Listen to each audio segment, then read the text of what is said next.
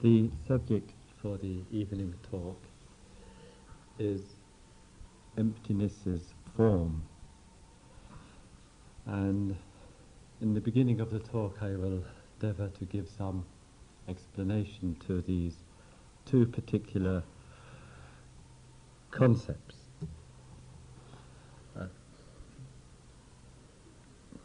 In speaking of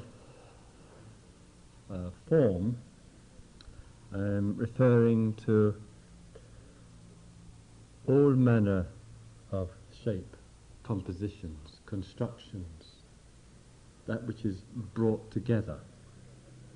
And so that may show itself in forms in the nature, that may show itself as forms of structure and method and technique, may show itself as religious forms, as mental states, forms that the mind takes, the forms of thought. So form is a very pervasive word being used in the talk to describe wherever there is a composition, wherever there is a compound, wherever there is something which we refer to as something in some way or other.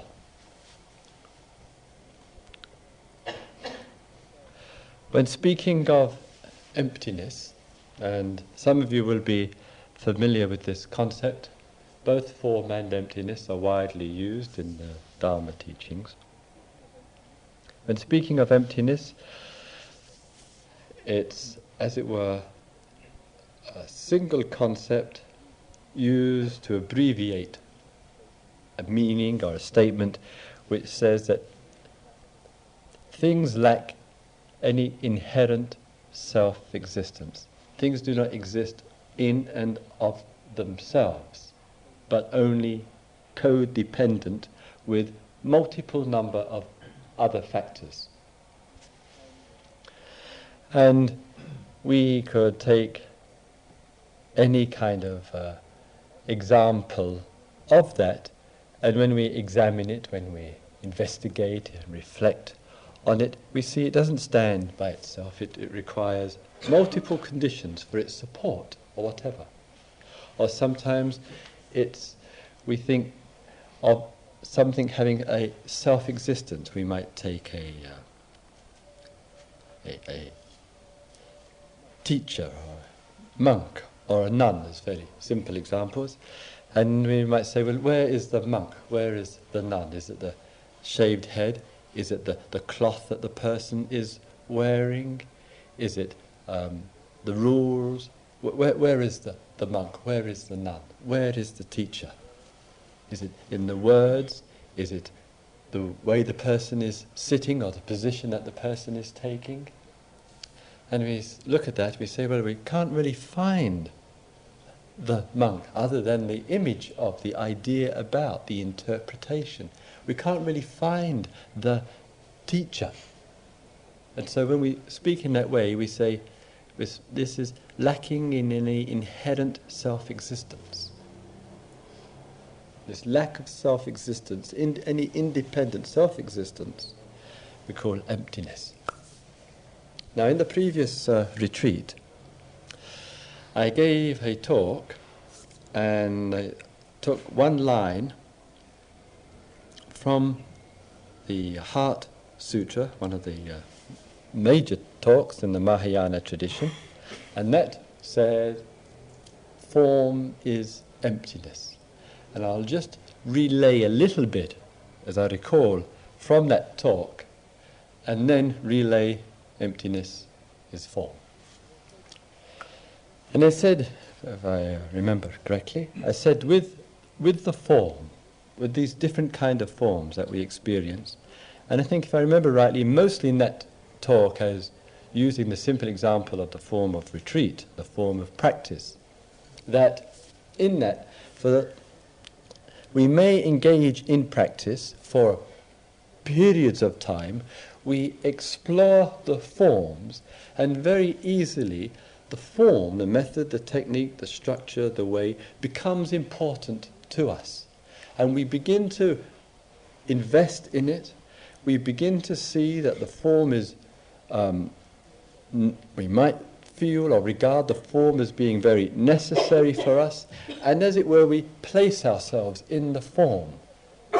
We may have abandoned various other forms, and we say, well, perhaps the form of orthodox religion, possibly, that's not very satisfactory for me. The form of lifestyle, of ordination or whatever, that may not be very satisfactory. And so we take up a particular form. We may say, during these days that we are here, we've taken up a form, we're adopting a form. And generally with the form, the method, the technique, the structure and so forth, we use it, and the tendency of mind, quite natural for us, we use it because we feel it will take us on the way, it will lead us somewhere.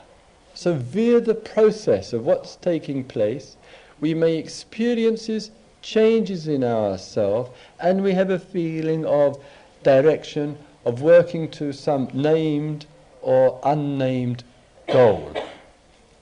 And because we may feel experience of being better in some way or other, that contributes to that, and there's a continuity of the exploration of the form.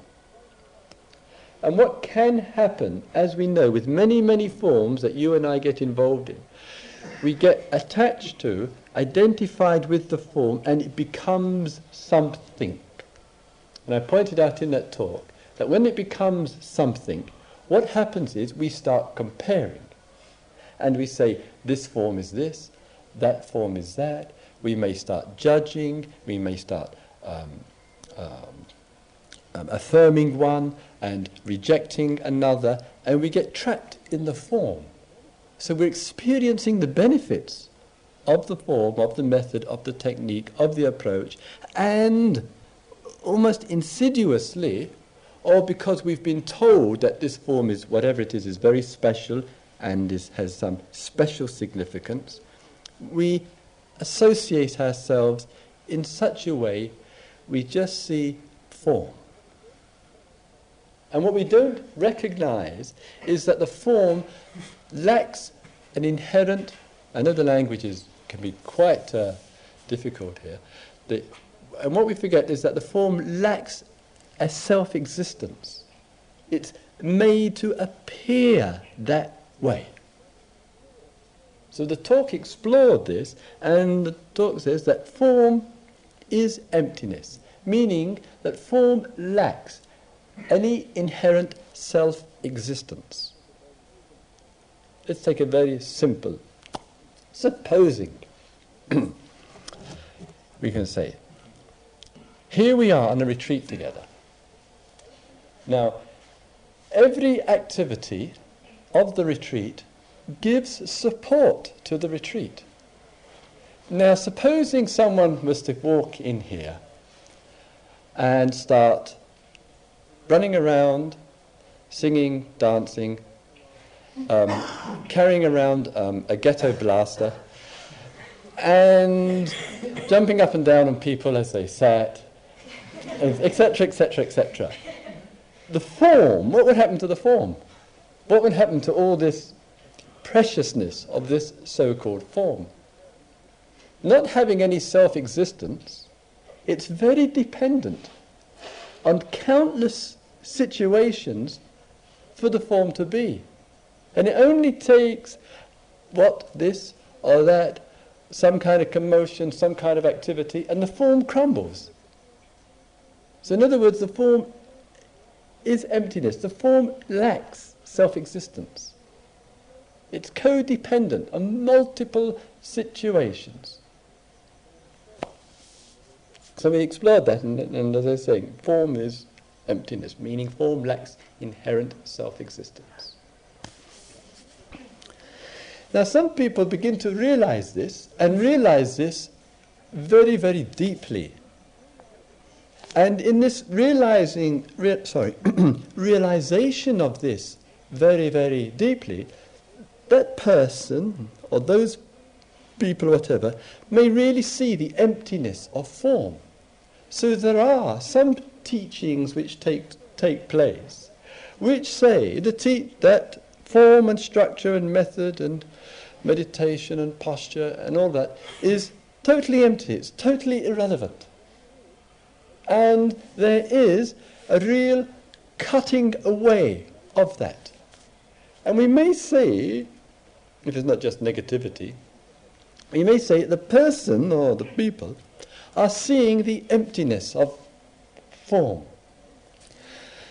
What very easily happens, of course, is that the mind begins to identify itself with, should we call it emptiness, or we might, in this case, call it no form or whatever, and begins to identify itself with that, and then starts making a division itself. And the division is, form is nothing to do with it, form is just a structure, form has got nothing to do with freedom, it's a bondage, it's a deception, and therefore one can't use form, it's a useless way. One is living in delusion, in self-deception. And there are teachings which emphasize that. And therefore what is highlighted, what is emphasized, is there is nothing that you can do, there is nowhere that you can go in terms of goal and orientation, and then there is the proponing, it's not such a word, but there's the affirmation, let us call it, the message which is going out, the message of no form. And so some people go, if they reflect on their spiritual journey, some people go through form, beyond form, but very easily this clinging identification takes place because the person may be seeing the emptiness of form, but may not be seeing that, may be seeing, yes, the emptiness of form, but may not be seeing that form is emptiness. So if we just like to explore that.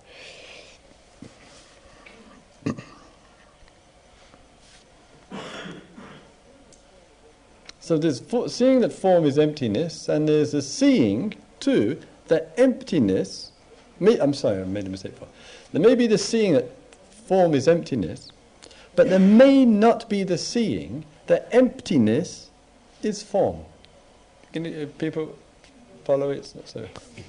So, in that, one may say, or maybe in your listening, one may say, but, well, so what? I don't, understand, I follow a little bit. And one always has to remember with teachings, Dharma teachings, there is one primary interest in the teachings.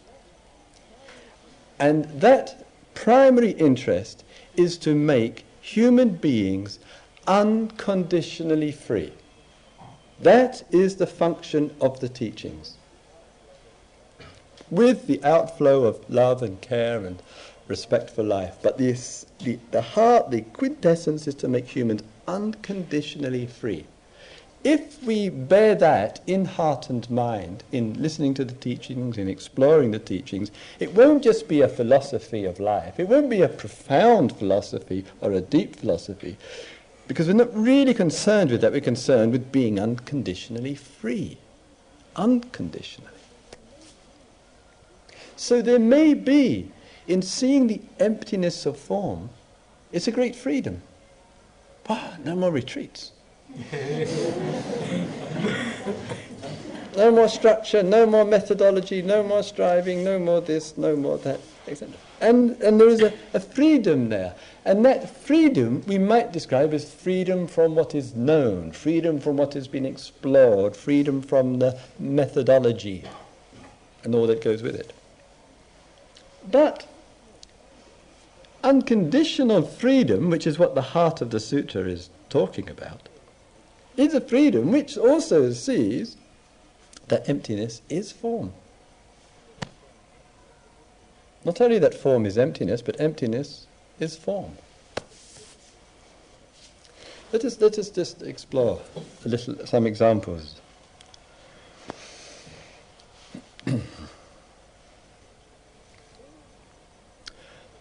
When we, let's take one which comes and occurs a lot for us.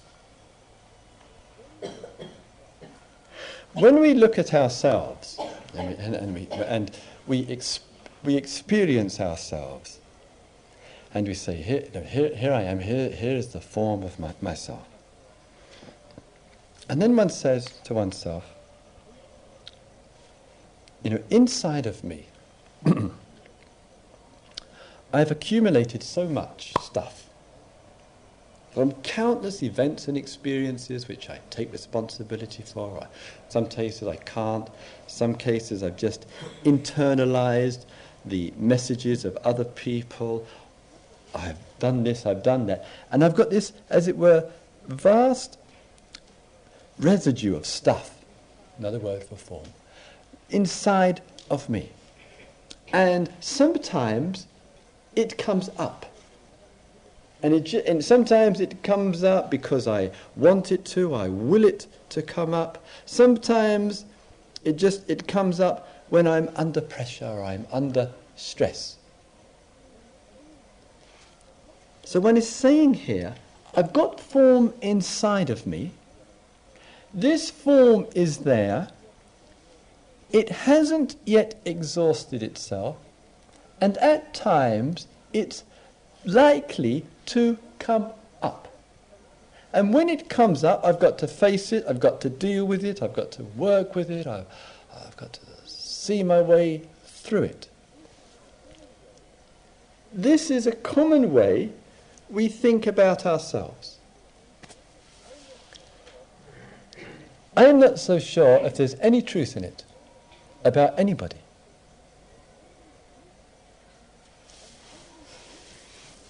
And when we look in that way, we could say of ourselves, if I've got this stuff which hasn't come up and which is going to come up, these different old forms, these old images, these old congestions, these contractions, how on earth, and it's all unconscious, how on earth are you going to know when it's exhausted? What's going to be the measure? What's going to be the yardstick for it? Who's going to tell you? And if one says, these old forms, these old patterns, these old this, that and the other, which I've got to work out, if one says, and some of this is probably going back to my childhood and my babyhood and my birth and when I was in my mother and so forth, and then one starts opening up the door a little further and say, well, maybe there's past lives, which are beginningless. And then one looks at the in comparison, the smallness of the form of the present compared to compared to beginningless time. They must say, I've got to work all this out in 10 days.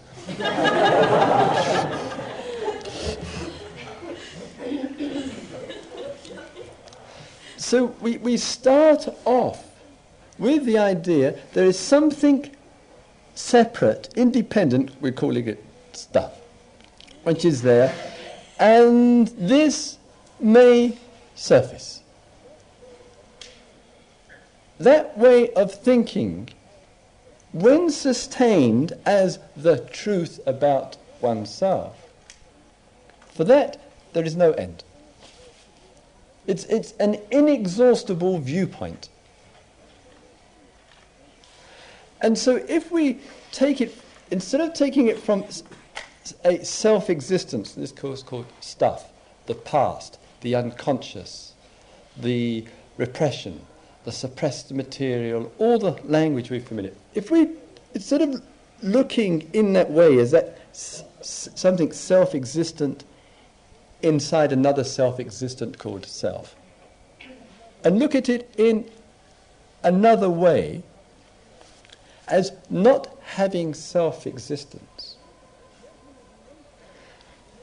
that means we may say, in order for an event to take place, countless situations, like with the retreat, countless factors must be present. It doesn't exist there by itself. We may say some of these factors are desire, pressure, wanting, fantasizing, daydreaming, forgetfulness, involvement in situations which are not supportive, etc., etc., etc.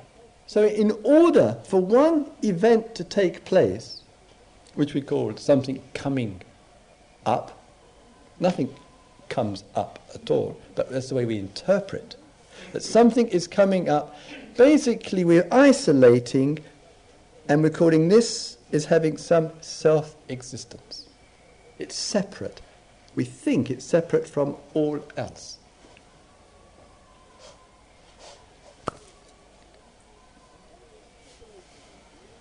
And once that separation is believed in, thought in, and registered again and again, then, as I say, there's no end to trying to work things out.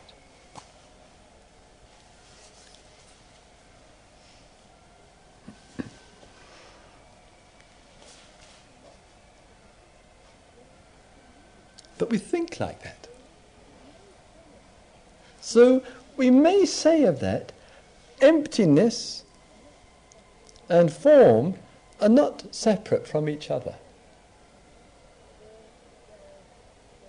The form, the self, the sensation, the stuff or whatever is emptiness, and that emptiness is the form.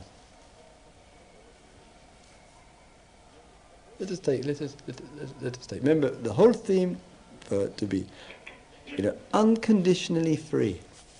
To be unconditionally free in the context that we are speaking of here is free in which being in form of retreat, form of a situation, form of whatever, or not being in an apparent form, like it is described, actually makes no difference whatsoever. No difference whatsoever. One may say, right now I am in a form, the form of retreat. When I go out, I step outside the form. And one says, wow, I've been here 8 days, 7 days, I've been here 17 days. What's it going to be like on the other side of that gate? So one's got a form here. The form is going to dissolve as sure as night follows day. And the thought arises, what's it going to be like? No form. And the mind perceives that somehow one is inherently different from the other.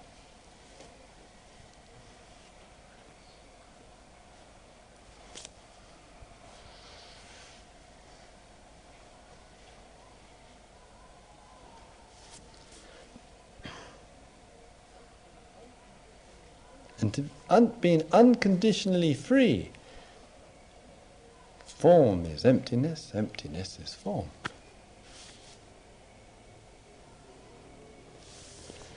Let us take another area. Let's take the area of being here. We touched on this in one of the groups today. One asks the question of oneself, what does it mean to be here? What does that actually mean for us when we think like that, speak like that, experience like that? What's that mean? And generally speaking, we're thinking about a particular form. If you were to say to yourself, I say to myself, what does it mean to be here right now? The chances are, the form we are thinking is, to be here right now is to be looking in front of me and listening. They're the two things. There may be other things going on which is going on right now. I may be experiencing some pain, some discomfort.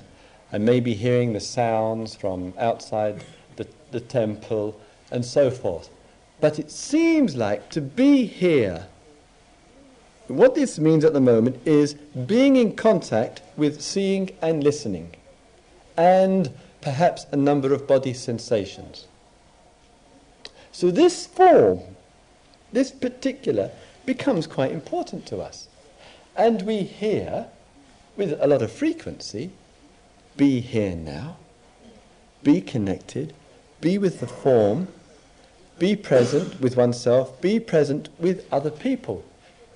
And that becomes a definition of what it is to be here and now.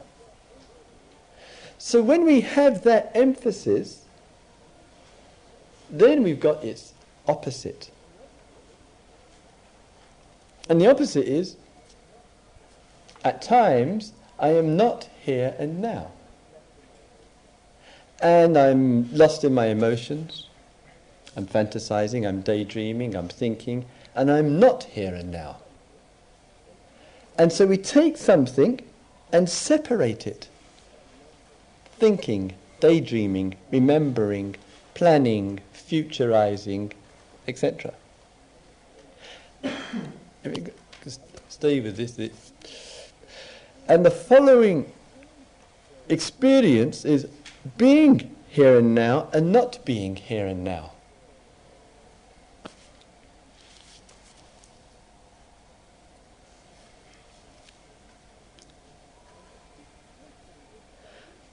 And we keep looking this way. We keep thinking this way.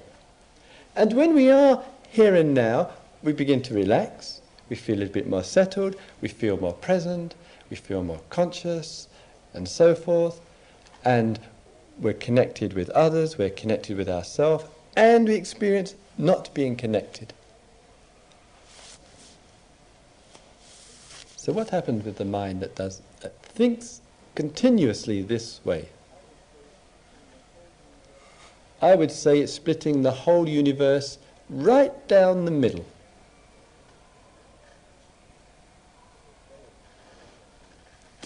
As they say, and some of the psychiatrists will say, you're never alone with schizophrenia.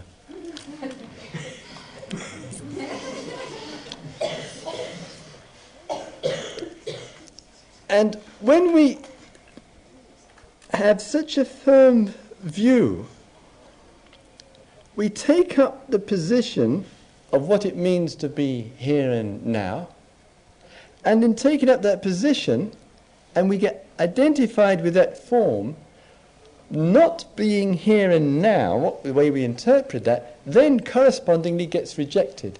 This is to be here and now, thinking, feeling, emotioning, whatever we call it, isn't to be, and that is distracting me.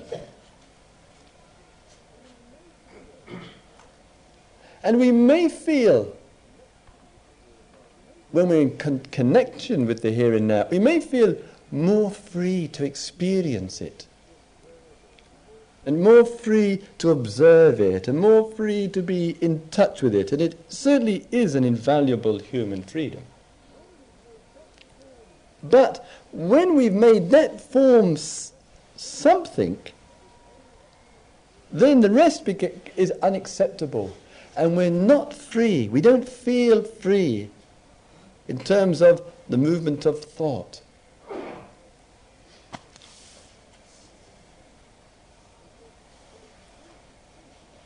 And so we begin to think about our thinking.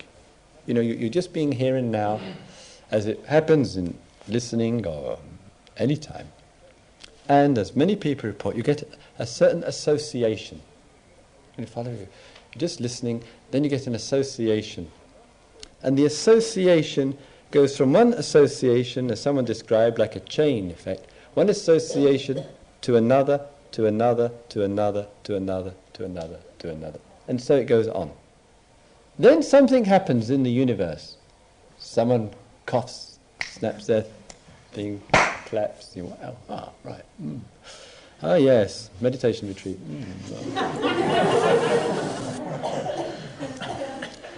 So an event occurs, external, so-called, internal, the chain stops. And in the chain stopping, the present form that we are approving of becomes where we are. And we see remembering is out of the present. Thinking about the so-called future is out of the present.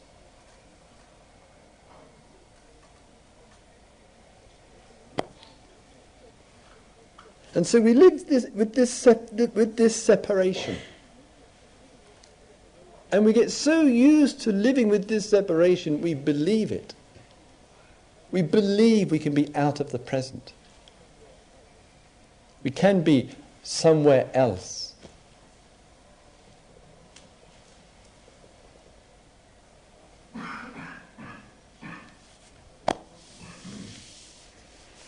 Form is emptiness, and the emptiness is form. But let us, if we can sense that nothing is excluded,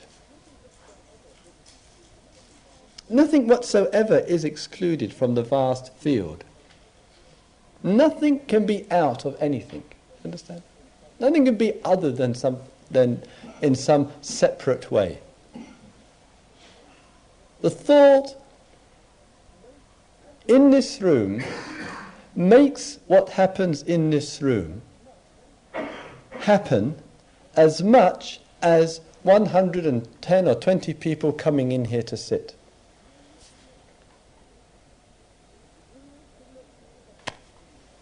The room could not be possible, and humanity in this room could not be possible without every single thought that's occurred in this room over the last 7 days.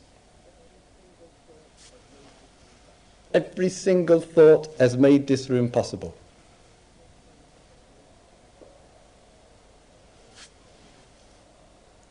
And the man says, hey, hang on a minute. That's going too far.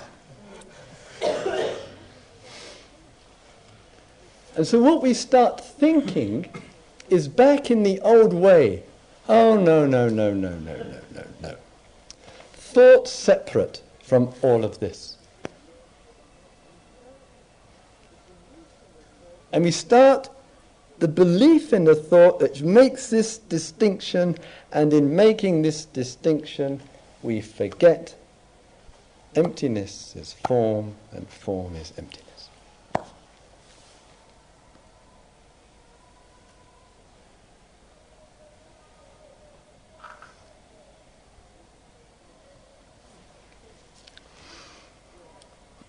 So, if we are serious about the discovery of being unconditionally free, that discovery must surely be totally non-exclusive. It can't be we can't be unconditionally free and say yes except for. We can't be unconditionally free and say yes, except, but not that. And so perhaps what the communication with the Heart Sutra is pointing out to us, form is emptiness.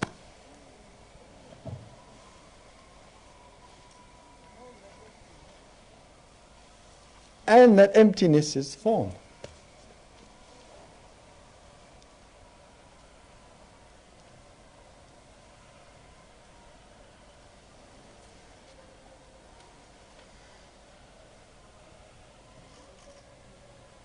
So what contributes, if you want to put it like that,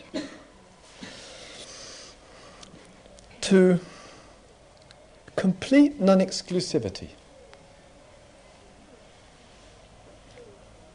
in which separations and divisions, which establishes forms, in which separations and divisions are simply the way of thinking about.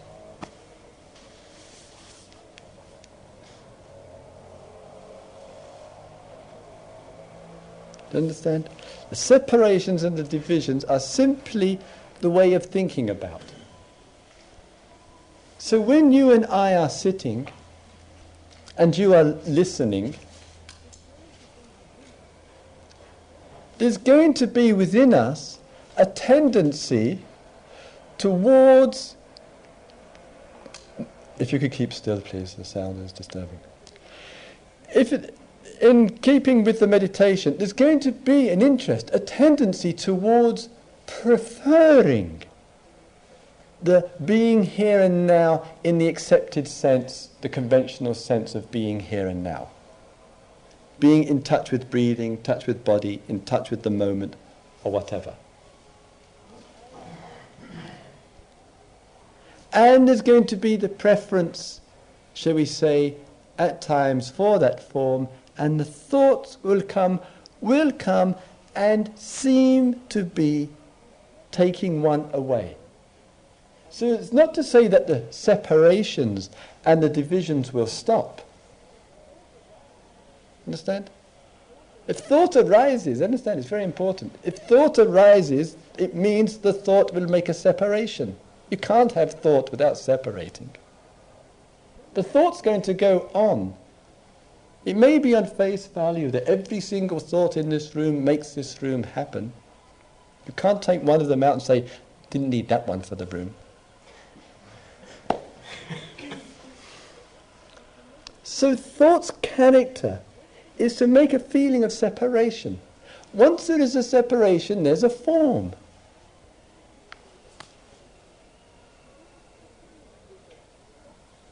And thought would continue to do that, because that's what thought does. Trees grow, rain fall, drops, and thought makes separation. But does that thought and that separation, that division, and all that goes with it mean that there is something other than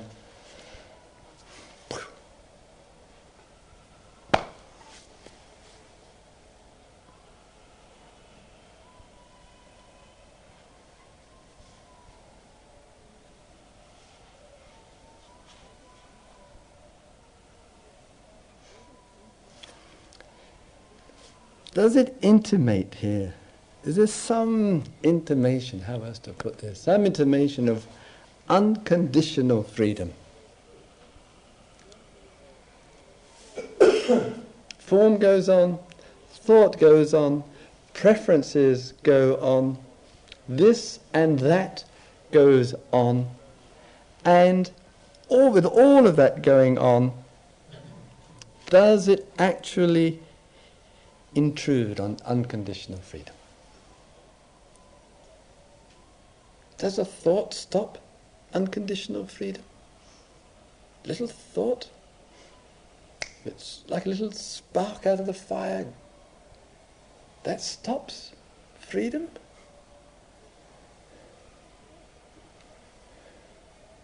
What a thought that thinks that.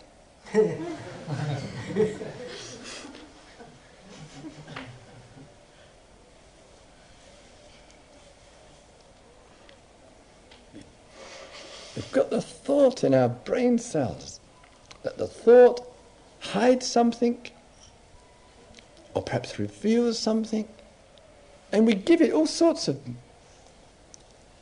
transcendent qualities.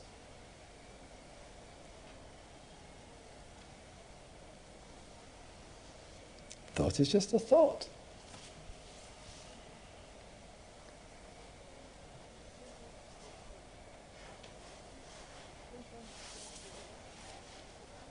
And sometimes the thought says, lots of thinking today.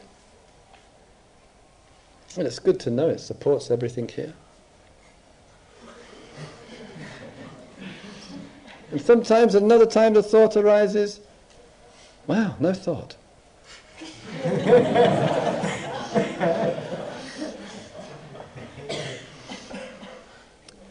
And we think that that really makes a difference.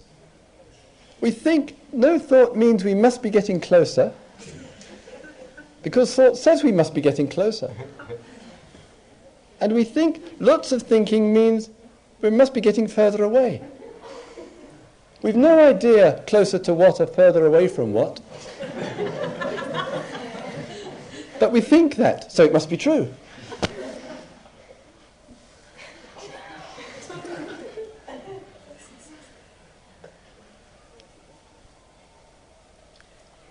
Thought is emptiness.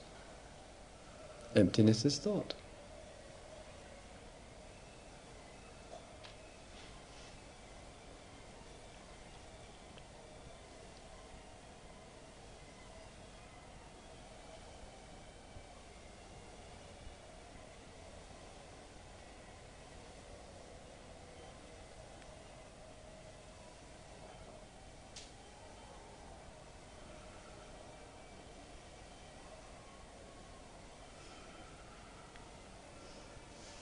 May all beings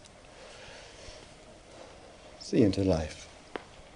May all beings see into the nature of things. May all beings see unconditional freedom.